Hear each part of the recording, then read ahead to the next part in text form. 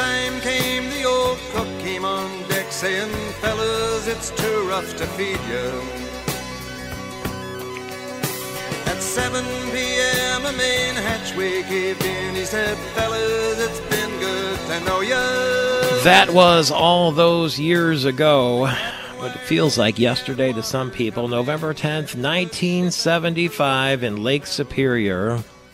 Later that night when his lights went out of sight, came the wreck of the Edmund Fitzgerald. A giant freighter sunk in the modern age, and people couldn't believe it.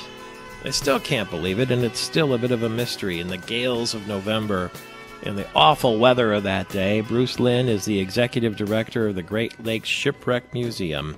And on our AT&T line just this very moment, on a weirdly nice weather day, hard to imagine that that could have happened all those years ago on this date in history, but welcome back, sir. Thank you for being here again.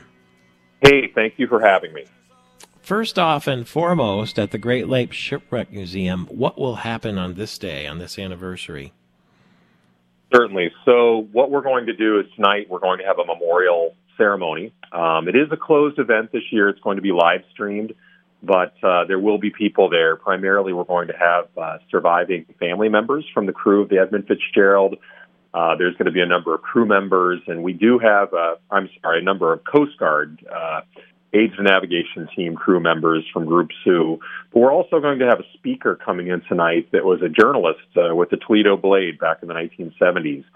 And he was doing an article on Great Lakes shipping and found himself and his family was invited to come along to take a cruise on the Edmund Fitzgerald.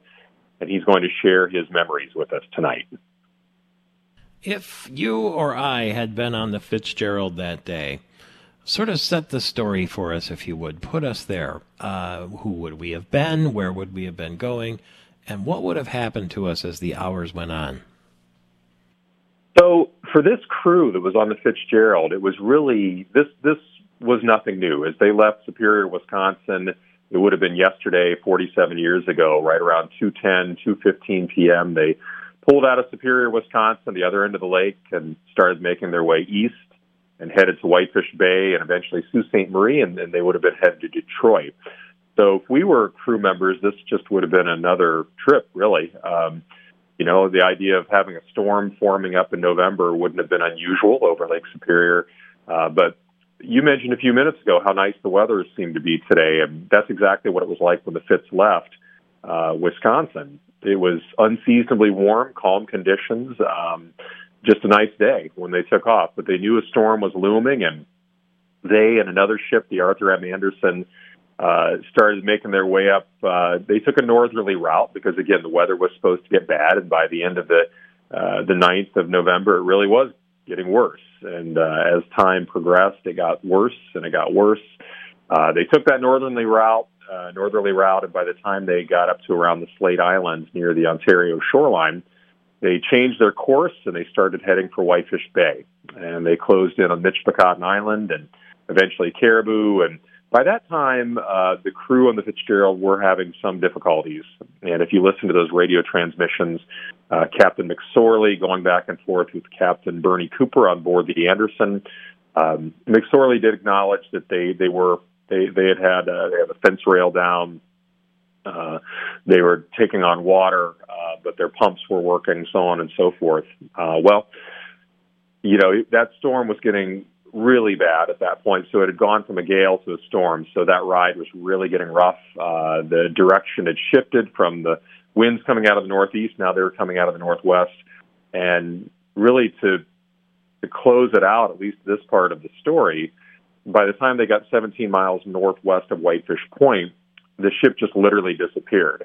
It was on the radar screens of the Arthur M. Anderson, so the crew up in the pilot house there had them on their radar the whole time.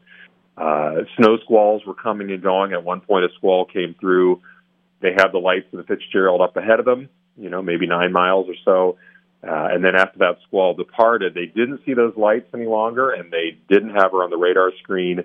And at that point, I know Captain Cooper started worrying. So he started communicating with the Coast Guard. But really, in a lot of ways, in a nutshell, that's the story. But there's been so much, really, in a lot of ways in the intervening years anyways, that has followed. Was it truly Captain McSorley's final cruise? A cruise isn't the word, but, he was the captain of the Fitz. That's, yes, Captain Ernest McSorley. So that is questionable. I think that's probably the case, and I know he had planned to retire. He had that idea, but I think there's some debate about that, I guess. Well, it turned out to be his last trip, that's for sure. What were his last words? The last words that came from the Fitzgerald was, "We're holding our own," and that was it. So that was, in nautical speak, a fairly positive phrase, wasn't it? Well, I think so. Yes, I think it was probably I'm sure they figured they were going to get through this. They had been through a lot of storms before. I think they knew they had some difficulties, but Whitefish Bay was pretty close, and there would have been relatively calm waters. So I have no doubts. There might have been a little bit of worry in that voice at that point, just with some of the fact that they'd acknowledged that they did have some damage. But I'm sure they figured they were going to make that last 17 miles. Do people dive on the Fitzgerald now? And they have in the past, haven't they? They have in the past, but they do not now. It's protected by the Ontario Heritage Act, so we have to keep in mind it's in Canadian waters. It's in over 500 feet of water, so that's, no sport divers are really going to do that. But as you say, people have been on it before. Divers have been on it. That's very unusual. But there have also been a number of different expeditions that have gone down to study the wreck, but those have stopped since the mid-'90s, really, and that's when it became more of a protected site afterwards, after the bell was brought up, which we'll be ringing tonight. That's the only time we ring that bell. It's every November the 10th, and we do it 30 times. That's 29 times for every sailor on the Fitzgerald, but a 30th time for all sailors lost on the Great Lakes. God bless you. Bruce Lynn, Executive Director of the Great Lakes Shipwreck Museum. Starting route to top 10 state status. Proceed to the plan.